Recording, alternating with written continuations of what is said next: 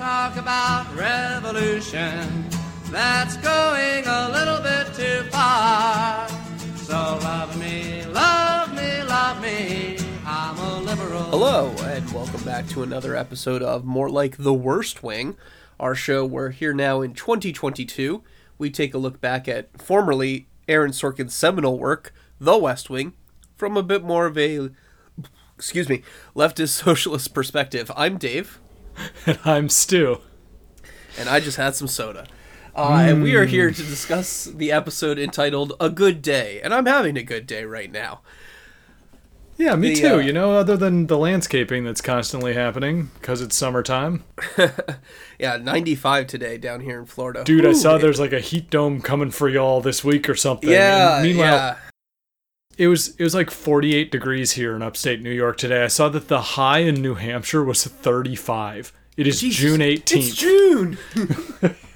Yeah, meanwhile, summer has fully arrived anywhere in the remotely near the south or the southwest or the west.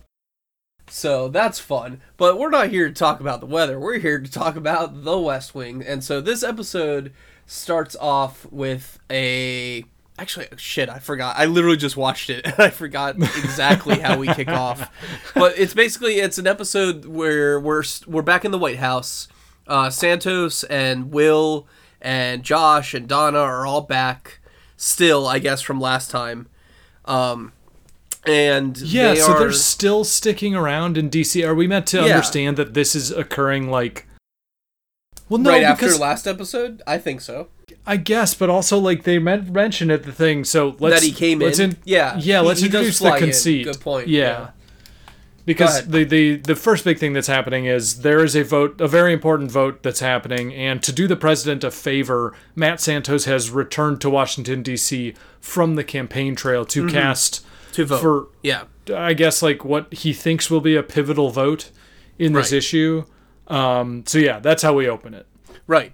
So, yeah, the Santos campaign is coming back to so that Matt can cast his vote in this stem cell bill that is going to ban the use of discarded stem cells from IVF procedures that would have been thrown out anyway. It's going to ban the use of them because the Republicans have control of the House, and, they're Republicans. Yeah, they're weird theocratic babies. There's no more logic to it than that. Although the episode does try to get into the logic of stem cells at one point, because there's one Democrat guy who's like, you know what? I'm just not convinced about stem cells. And then, like, him and Santos have a heart-to-heart throughout the night, and then in the morning he's like, you know what? The reasoned debate has changed my heart, and I like stem cells now. Yeah, you know what? I may be a redneck sumbitch, but you make a good argument, Mr. Matt Santos. So this thing it runs through the episode, and the intent, I believe, to tie it into the campaign machinations is that we have Cliff Calley newly recruited into his role as the new Josh in the White House, basically being put to his first test as like a pseudo whip for the administration's desires. As a Josh type, exactly. Yeah. So yeah, he does all the machinations of this, where basically they do this scheme where Hafley, the Republican speaker, is going to call the vote because he has the votes to win on his side. They're going to convince him that all the Democrat senators and Congress people went home back to their districts for the weekend, and they're gone, and they're not going to vote. But actually, secretly, they are hiding them in the VP's office on the Hill, and then they're going to wait out there the night, and in the morning when Hafley calls the vote, then they all emerge as Trojan warriors did from the horse, and then cast their votes, thus winning the vote. So that is the scheme. Yeah, Emma described to me some arcane procedural requirements where it's like once you can't enter the chamber once the vote has been called. Right. I immediately thought of like a million different procedural ways that they could completely crush this stupid scheme. He could just be like, okay, vote's over, never mind, or like, I'm descheduling it, I'm ending the session.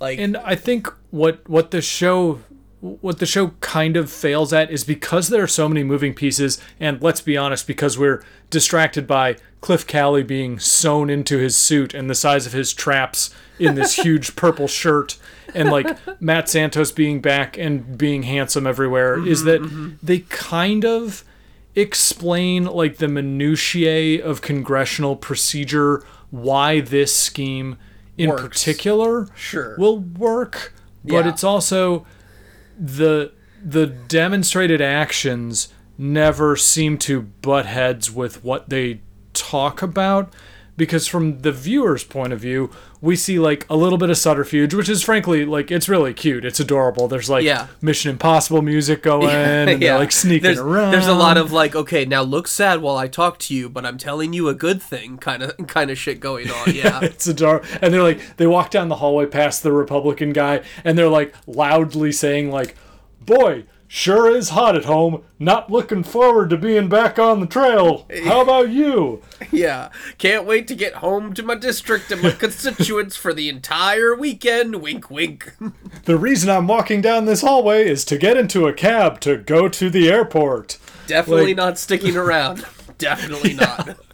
So they do all that, and again, it's great. There's a little bit of a physical comedy aspect to it, which is like, it's fine and fun. But Santos sits on a sleeping Donna at one point. Which is made me laugh out loud, because Donna reacts how a sleeping person who got sat on would react, and freaks the fuck out. I just like that. It's actually, it seems to me, it plays weird on the screen because you're assuming it's going to be like a clean television type confrontation, but her like weird kind of warbly scream just is very much like a person who wakes, or like who is woken up traumatically. Yeah, exactly. And then she's like groggy about it, and she's like, is this even real? Am I dreaming? It's pretty funny. So there's good humor throughout the episode, but the structure is all over the place, because while we're presenting this as like one coherent thing, it's, you know, it's dotted all over the episode and mixed up with all the other elements we're about to get into. Yeah. So there's also, it serves as an excuse, because one thing that I was totally unclear on, and they sort of talk about it again with this vote, is, okay, Matt Santos, member of the House of Representatives, representing a district in Texas, can be there to go into the thing and vote. And actually vote, right. Yes, and actually vote. But we also have Will and Donna are representing Bingo Bob. Yeah. Back in town, even though Bingo Bob is the vice president. And has nothing to do with the House. Yeah, who votes in the Senate if he votes at all. And so they have this fucking, like, god-awful, drawn-out thing about, oh, well, you know, because he used to be in the House, he has lifetime floor privileges. So he can go in and, like, cheerlead these votes or whatever. And it's just, I don't fucking care. So then we don't actually get Gary Cole, by the way. No, we don't even see fucking Gary Cole. So it's real. Yeah, it's a real slapdash kind of thing of like, well, we just want Josh Molina and Donna there, so fuck it, we'll just say that, you know, Bingo Bob's there, but he's just off screen, don't worry about him. Yeah, so it gives them the opportunity. I think, again, the main thrust of this is to put Cliff Calley in the spotlight. Yeah, which is basically his episode. Yeah, so they make, you know, he has him going in and out, and Josh, like, criticizes how he's redone his office, which also, Emma, and we both noticed this, it's like, what has Cliff Calley done with Josh's office? There's like, basically nothing. Well, no, but there's 2 desks in Josh's office. They both face the same way, and the computer is on, like, the secondary desk. So there's a shot when they walk in from if you're sitting in Josh/Cliff's seat, they walk in the door in the left side of the room that basically is next to the ancillary desk with the computer on it. There's another door that goes out to, like, the secretary bullpen on the wall straight across from you. And then there's another door on the right side of the office. We've never seen him use. And it's like a fucking... Actually, I think Sam came in through there once, I want to say. And it's like a fucking cube room. You can get into this office from everywhere except like the floor. So they do this thing where it's Cliff Calley's taken over, and he's like, "Oh, you like what I've done with the place?" Blah blah. And there's a little Macho push and pull, macho posture. Yeah, totally. And then it's good because sure, go for it. And the next thing we'll talk about is another instance of this. Like, yeah, you know what? Drum up some of these secondary characters and see where it goes. I'm okay with that. Like, sure. You know, do your best, guys. Yeah. Like, Cliff's new, at least. He has new energy. You know. Yeah, for sure. So and we ultimately nothing novelty. happens. Ultimately nothing happens because, like you said, it's a bill that stops the ban. Right. So the status quo is maintained because yes. that's the ultimate achievement here on the West Wing. God bless. And speaking of the status quo being maintained, let's move over to Kate's subplot. So Kate is coming off like just a generic military briefing in the sit room, and then some guy's like, "By the way, ma'am, do you want an update on the Canada situation?" And she's like, "Excuse me, the Canada situation?" And what I love about Kate's attitude throughout her entire subplot is just like the amount of fuck she gives is zero, and like she is not having anyone shit because like. So it's basically there's this hunting dispute that the guy tells her about where like 15 Montana hunters are like hunting in Canada, and it's like a border dispute, or they're shooting in like Canadian territory where they're not supposed to be, and thus a couple like Canadian officials have come down to try to like get them to leave, and the hunters went no, and so like it's technically escalating into a standoff, and Kate treats this as exactly as stupid as it fucking sounds. Well, yeah, and they're like, you know, so these guys are on our territory, and these, you know, these kind of local game people came by and told them to fuck off, and the hunters are like, no, it's our property, whatever. So now, like, the Mounties are getting involved. Right. And so there's this military guy who keeps briefing Kate throughout the thing, and I love this dude. He is like the military guy. He is like the man that you just clone him 12 times and you have the Joint Chiefs of Staff kind of thing. and he is just ready with plans and attack helicopters and CIA operatives and whatever you fucking need, Kate. I've got it ready for you, ma'am. How do you want to invade Canada today? I've got all of your options.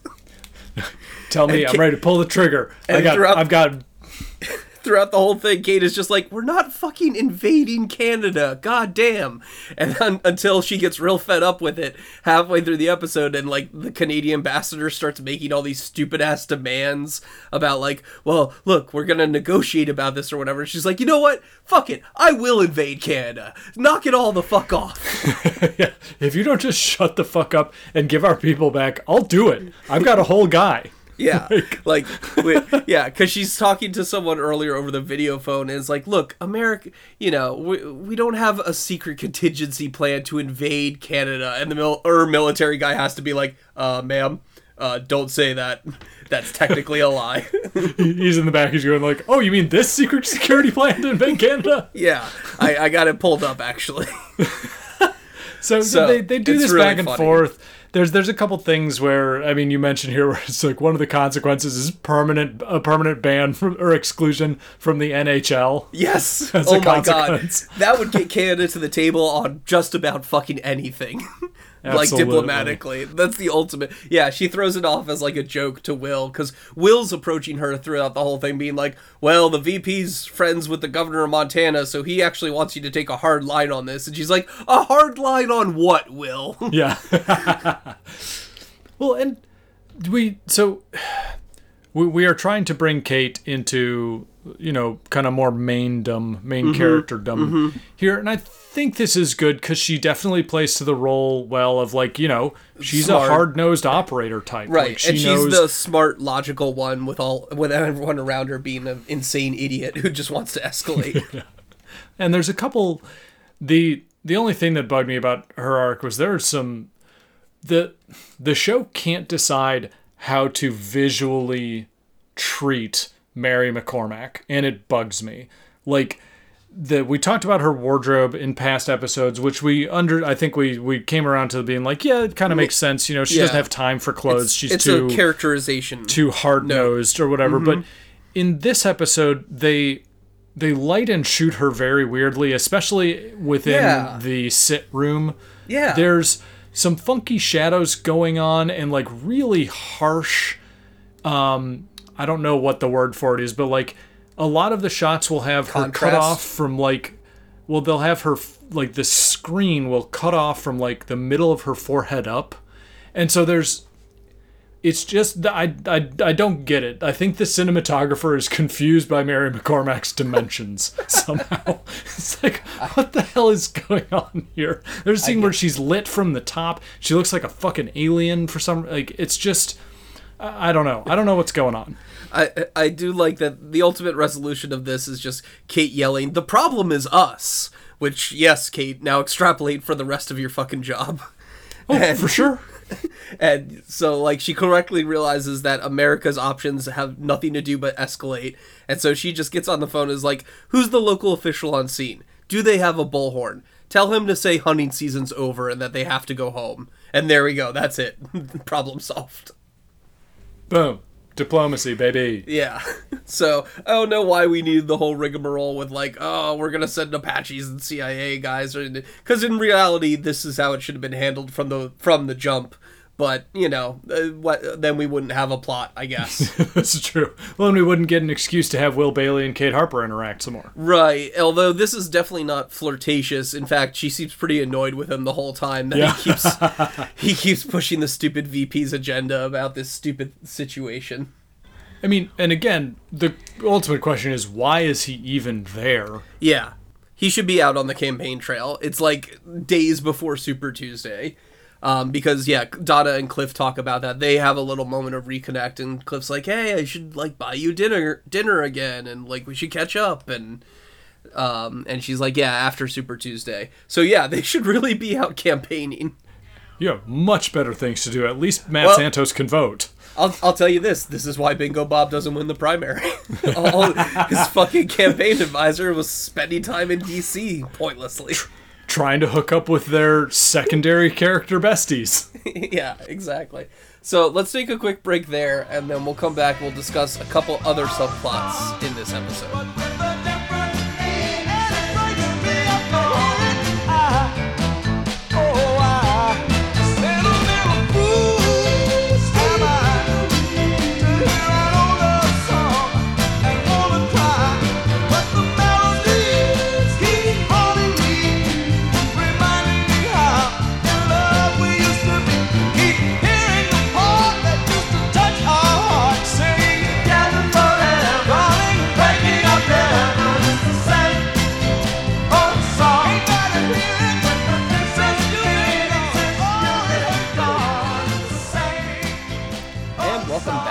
So, the other major subplot of this episode, at least one of them, is a Nobel laureate dinner that the White House is hosting. As Stu, as you so wisely pointed out, the last one was in episode 4 of season 3.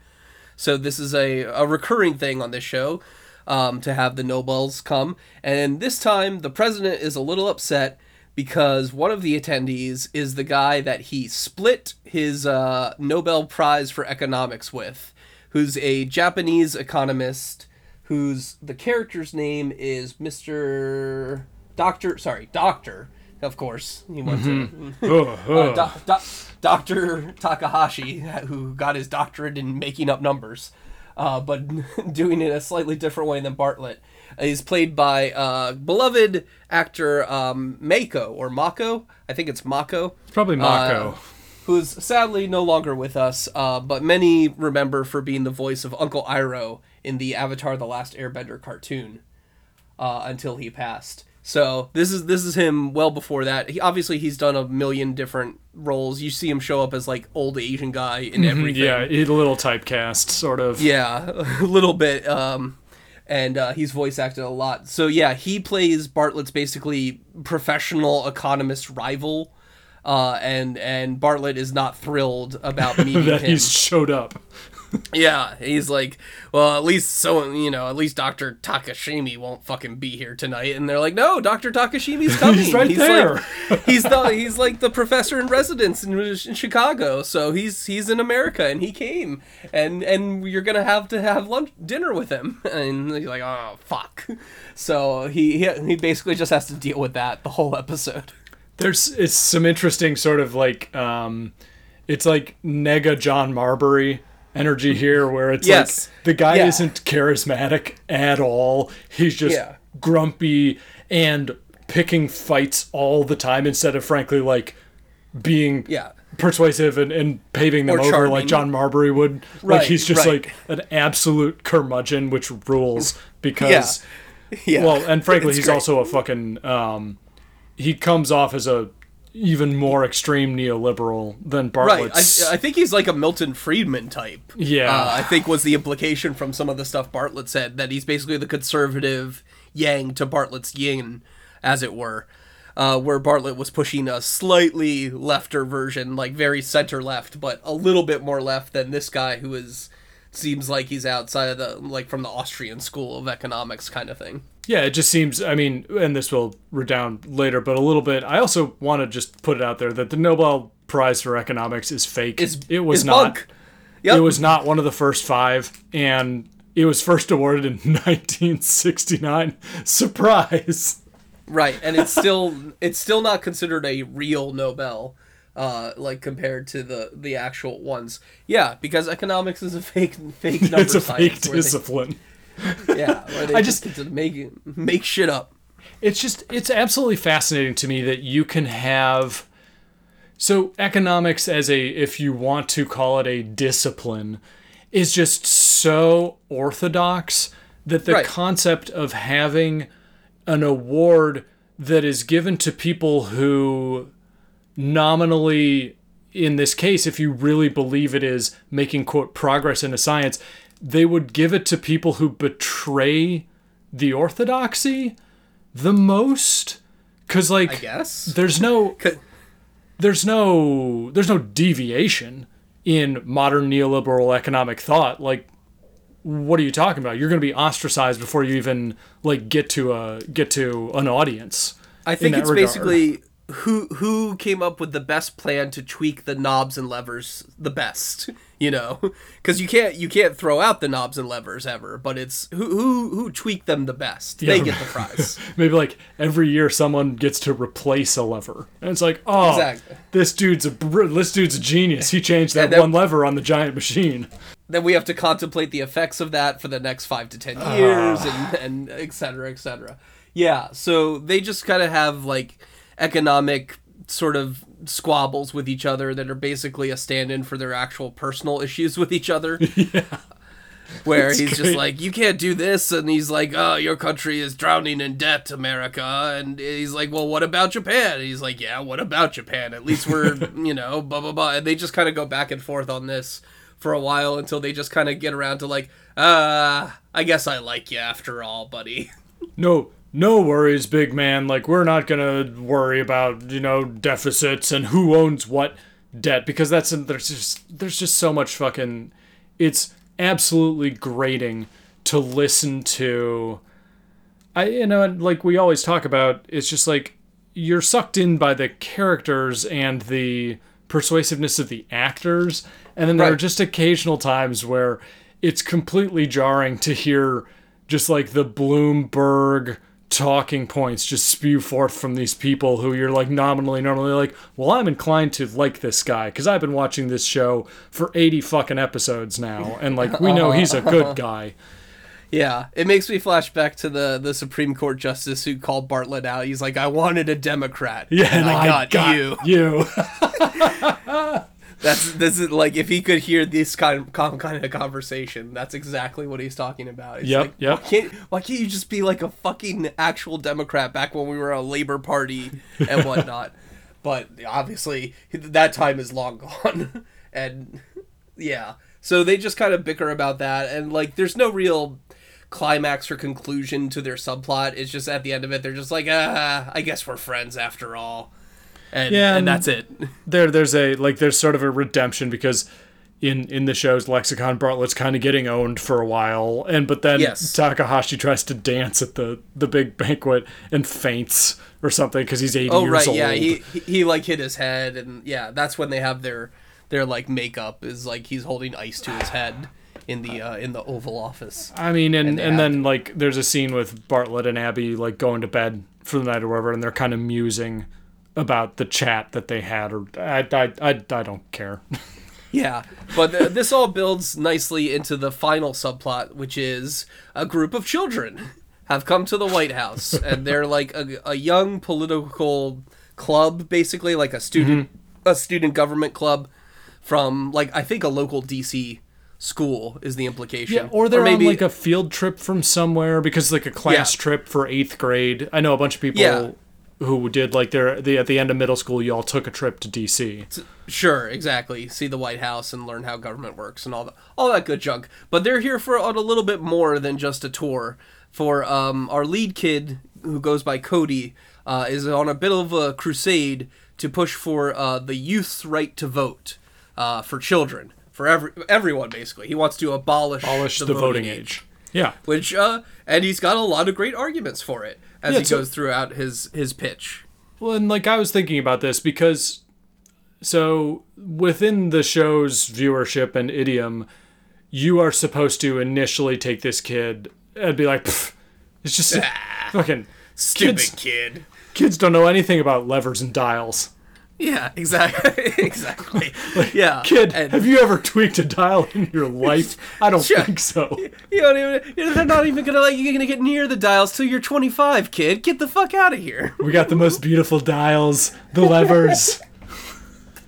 Oh, I get to go back there. I touch them, but you can't touch them. Not you. They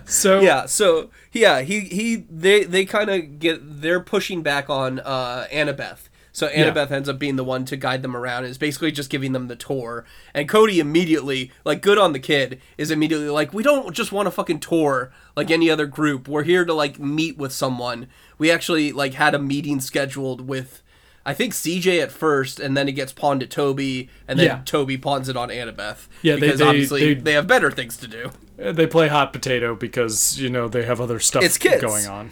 And the kid, actually, I'll get you a clip. The kid goes on, get the clip of the kid going on this great rant about how they get shoved off because they're kids. Were you briefed on our purpose? Probably not. We're a youth lobby in support of a constitutional amendment to forbid discrimination of voting rights on the basis of age. They want the voting age lowered. We want it abolished. Well, that's radical. Why do we get the brush off today? Why do we keep getting passed down the food chain? Why do you keep looking at our chaperone or Miss Shaw to intervene? We're children, and that in itself shouldn't render us meaningless. But in this society, we are meaningless because we're powerless. We have no voice. Well, that's an interesting point. I'll read your stuff. The Roosevelt Room. The brush off again. And why not? No risk in offending us. We don't exist. What is it you want? More than a 15-minute tour and 30-second drive-by. We've been shuffled around, 10 minutes here, 10 minutes there. It's like there's a plot to keep us from discussing our agenda with anyone that matters. What Cody means is that children's suffrage is a complex issue, and it... I get it. I get what he means. Okay.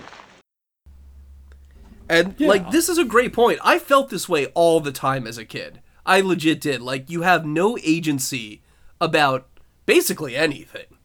And like, and it's, it's a form of injustice. It absolutely is. And I'm not saying, like, abolish parenting or whatever, but he raises a lot of good points. There's, and I, and doubtless most of the listeners to this show are familiar with the phenomenon of, being this kid's age, having an idea and believing passionately, and ultimately the peer pressure that comes into play in a scenario like this. It isn't even necessarily active. It's just an acceptance on the part of others that you then feel pressured to also accept. That's a good point, because the show actually shows that, like, when he starts going on it, like, one of the girls from his group is like, Cody, don't. And, like that's exactly what you're talking about. Like, just instantly the peer pressure there of, like, no. This is an important adult, Cody. You can't bother them.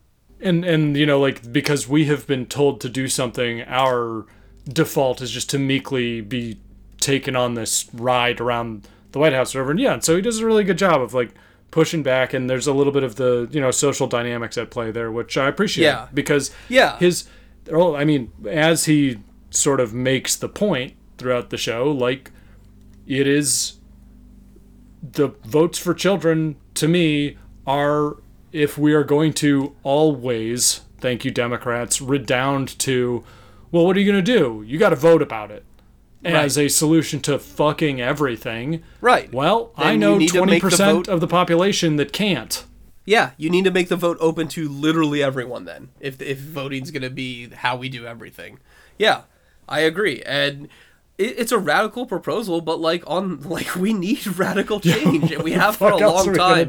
And that's honestly, this plot line has a lot of good potential, and the child actors are really good. So, which is hard to find, particularly for drama. So in a show like this, and all that. Good on the casting, good on the writing. It's all written well. So till a point. So we get them in a room, and Toby is convinced. So they cancel their dinner out plan to get pizza delivered, which great, fine, that works. And Toby actually sits down with them and listens for a while. And is not swayed, but he's understands. Persuaded. Yeah. So they take him into the press conference where the president is answering questions. Where the president, first off, is just like sandbagging all the candidates. He comes out, he's like, because when you talked about him and Abby were having the sit down pillow talk about like, well, what can you do? And Abby's like, it's like Eisenhower. He was a general and he couldn't stop the military-industrial complex from forming. And this is like Bartlett's eureka moment of like, aha, I know what I can do. And his big idea is just to go on the press conference and be like, you know what doesn't get talked about enough? The deficit. And you know what? I fucked it up. I made it bigger. And the candidates aren't going to want to talk about that, but my campaign promise is that I'm going to go around saying I fucked up the deficit a bunch. And so we get Cody called on to ask a question. Right. And so Cody's first question is like, since this is now a debt-themed press conference, is like, don't you think the debt adversely affects the youth of America, Mr. President? And he gets to go on a little spiel of like, yes, of course, we're letting down our children by piling all this great national debt upon them. And then Cody is like, follow-up question, what if kids could vote? Wouldn't that fix the debt, sir? And Bartlett gets to do is like, wow, children voting. Now there's an idea worthy of consideration. And then the kids are like, oh my God, the president is thinking about our idea. And this is the biggest win ever. It's the best thing in the world that like the president listened to one of them say 17 words in a press conference. And is going to think about it for all of 5 minutes before something else distracts him, and he completely forgets it. And also, this is the reason why I was incensed by this scene is because up to this point, and frankly, the first question that Cody asks is, wouldn't you agree that environmental concerns are of primary importance to children because we will be the ones living in the world shaped by environmental policy? And she's like, yes, well, that would be great. And then just then they dovetail into this ridiculous, like Friedman-esque deficit hawkery and justify it with the kid going like, yeah, I don't want to pay for like old people's bullshit in the country, even though that's not how it works at all. Yeah. It's so, God, the national debt myth is so ingrained in everyone that just like, oh, well, debt is bad, on like a personal level. Therefore, country debt is also bad. And it's just like, I'm so glad I had an economics teacher in college just sit us down one day and like, look, the national debt literally doesn't matter. Anyone who tells you it matters and is like getting in the way of whatever is fucking lying to you. Yeah, and I'm not even like a big economist brain, so I can't really simply elucidate any of the mechanisms behind why it doesn't matter. All I know is that you don't have to, because if you get trapped into trying to, again, shove the correct viewpoint into the economic orthodoxy, you're going to be run around in circles. Like, you can't. Right. So, yeah, it's so frustrating because if they had stuck to the climate thing, it's a very powerful and extremely modern and still relevant plot point of the kid sitting there lambasting the president like, hey, we can't vote for climate change shit and you're killing the planet, and like that's such a powerful thing, and it would have been prescient and all that, and they just swerved right off that highway into Deficit Alley. And I don't know if that's on the writers for not having cogent enough ideas, because it's clear that they align with the orthodox thought in economics enough to have these two personalities have a, if not nuanced, correctly framed discussion with Dr. Takahashi and Bartlett. They can talk about this issue. So I don't know if it's that they can't do that with environmental stuff, or just that they're lazy. Or I think it's they're like, well, we already covered the environmental thing when we had those 4 wackos in a room talking about how solar wouldn't work because it was going to cover half of Utah or what have you. So it's incoherent as the entire episode is structurally. It was an entertaining episode overall, but only on like the more lighthearted, non-serious stuff. The second the episode tries to get into the meat of politics, it's completely incoherent again. I also just want to say that using children in a fictitious world to push your viewpoints is just as gross as like using your children in real life to push your viewpoints. And it's the most West Wing thing ever that all the kids want is to vote. Like, come on. Come the fuck on. They don't want anything else. They don't want actual action taken. They just want to be able to vote. Which let's be clear. West Wing. If voting, frankly, if there was a bunch of other shit that will never be fixed about voting got fixed, then actually that would be a big because if you actually had representation in this country, which you do not. If anything, I think the Democrats would be all for this because kids would probably skew Democratic for the most part. So they'd be picking up like millions and millions of new voters. Like, I'm trying to think of how, because like 3 to 7 year olds would vote libertarian. if you could properly, if you could just be like, it's the more playtime, no homework party, That's right. That's a good point. Then, like your 8 to 11 year olds would probably skew Republican, and then when you discover sex, they start coming over to the Democratic Party. Right, like. Yeah, that's funny. But I think that pretty much wraps it up for this episode. Any final thoughts?